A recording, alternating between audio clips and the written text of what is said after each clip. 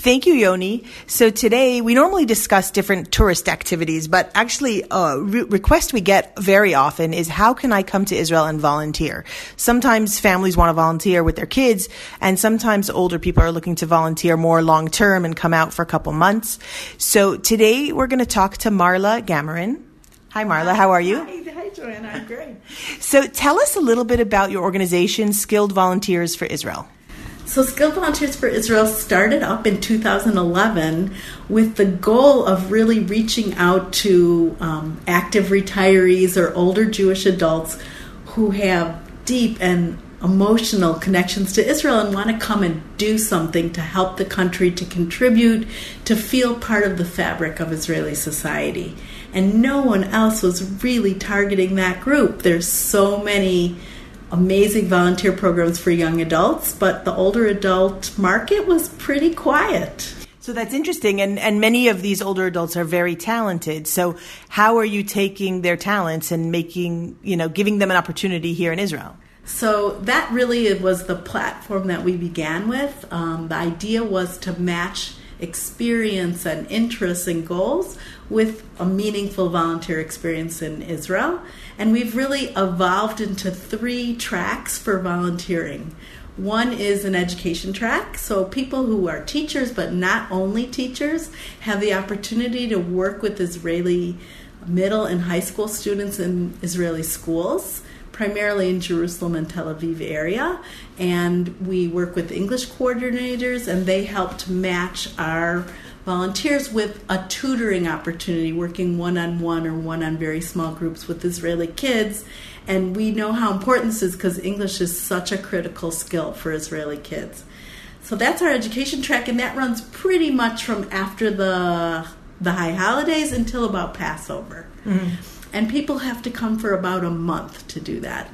A little longer would be great, but a month's commitment. And if they're coming in for the month, is the commitment all day? Is it part-time? So Israeli schools, first of all, don't run all day, as those of us who know Israel know, but they're usually working 4 hours a day, 3 to 4 days a week. That's a typical commitment time.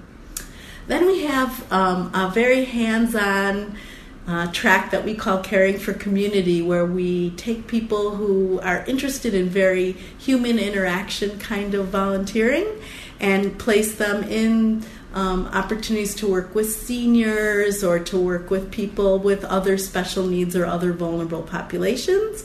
And we do a really good job, especially in Jerusalem, with finding those kind of opportunities in English-speaking settings.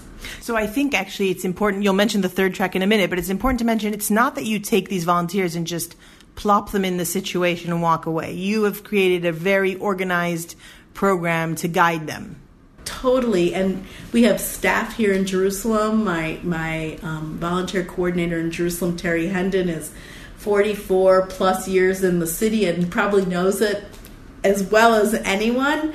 And she, after we do a nice thorough screening process for each volunteer where we interview, check references, do a criminal background check, make sure medically that people are healthy enough to come and volunteer, then Terry will personally design a volunteer placement and schedule, prepare the individuals, orient them, and even accompany them on public transportation their first day to introduce them to the setting. Oh, that's wonderful.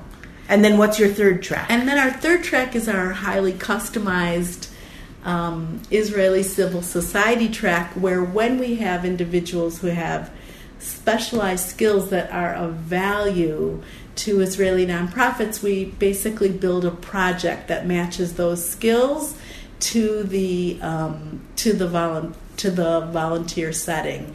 And so just an example, we had a woman who was a PhD in education and had a career full of experience working on educational technology, educational policy, and working with students with disabilities. And we connected her to a nonprofit where she was able to help that nonprofit strategize how they were going to be integrating technology into their informal curriculum. Oh, Just fabulous. one example. Fantastic. Yeah. And they're still in touch. I was about to several say, years later. I doubt that it just ends up being a 1 month. They stay in contact. And Often. We don't promise that, but when the relationships happen, it's an amazing place for people to feel they've really connected. And one thing I want to add is one of our unique qualities is that we're not integrating people into tourist volunteer settings. We're integrating them into Israeli settings that are primarily serving Israelis,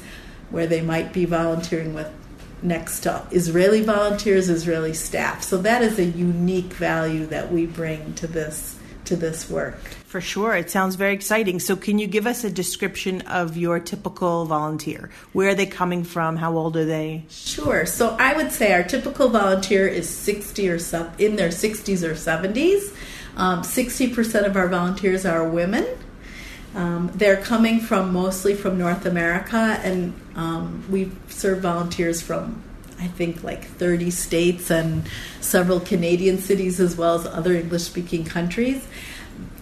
They're usually people who've been to Israel several times, often just as a tourist on some kind of an organized tour, and this is their opportunity to come and do something for the country.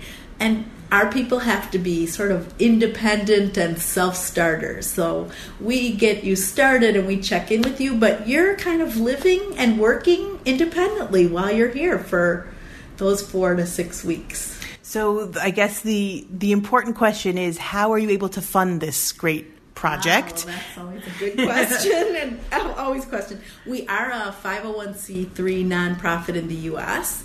Our volunteers are paying for all of their own expenses. So they're paying their travel, their living expenses, and their housing, and they do pay a fee to us as well to provide that support.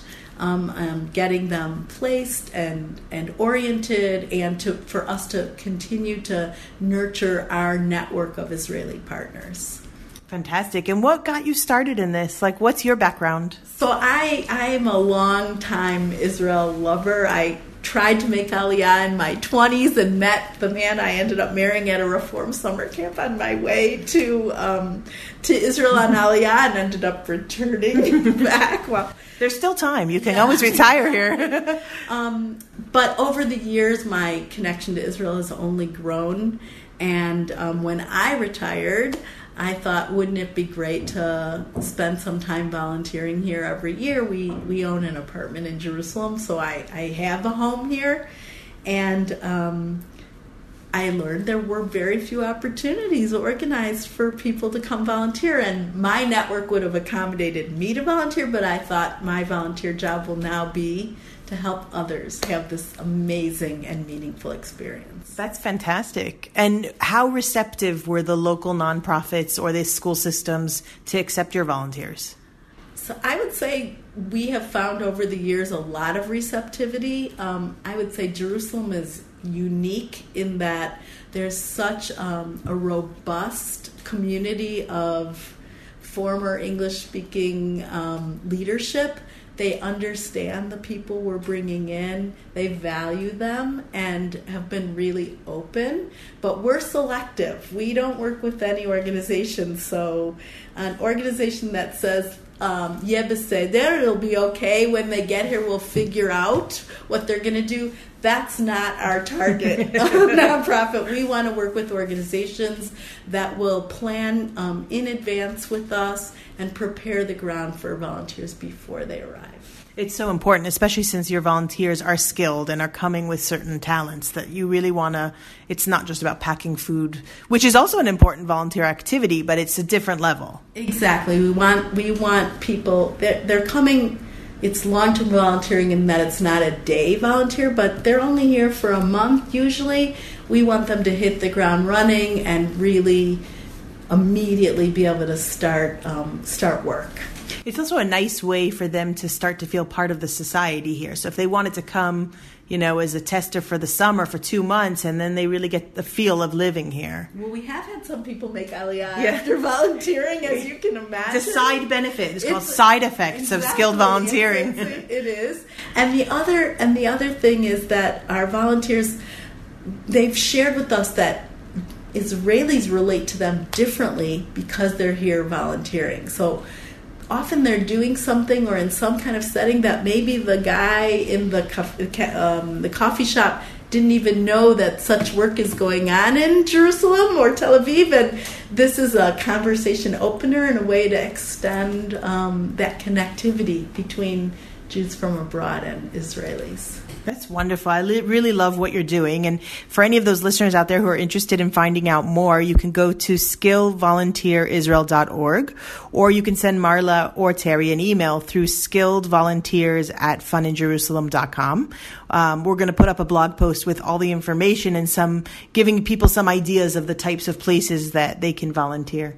So thank you so much for meeting with us. I know I caught you on your one day as you're headed back to the U.S., but for those of us who are living here, we really appreciate the work you're doing and bringing people from the U.S. to Israel in a really meaningful way. Thank you so much, Joanna. It's a pleasure. All right. And now back to you, Yoni.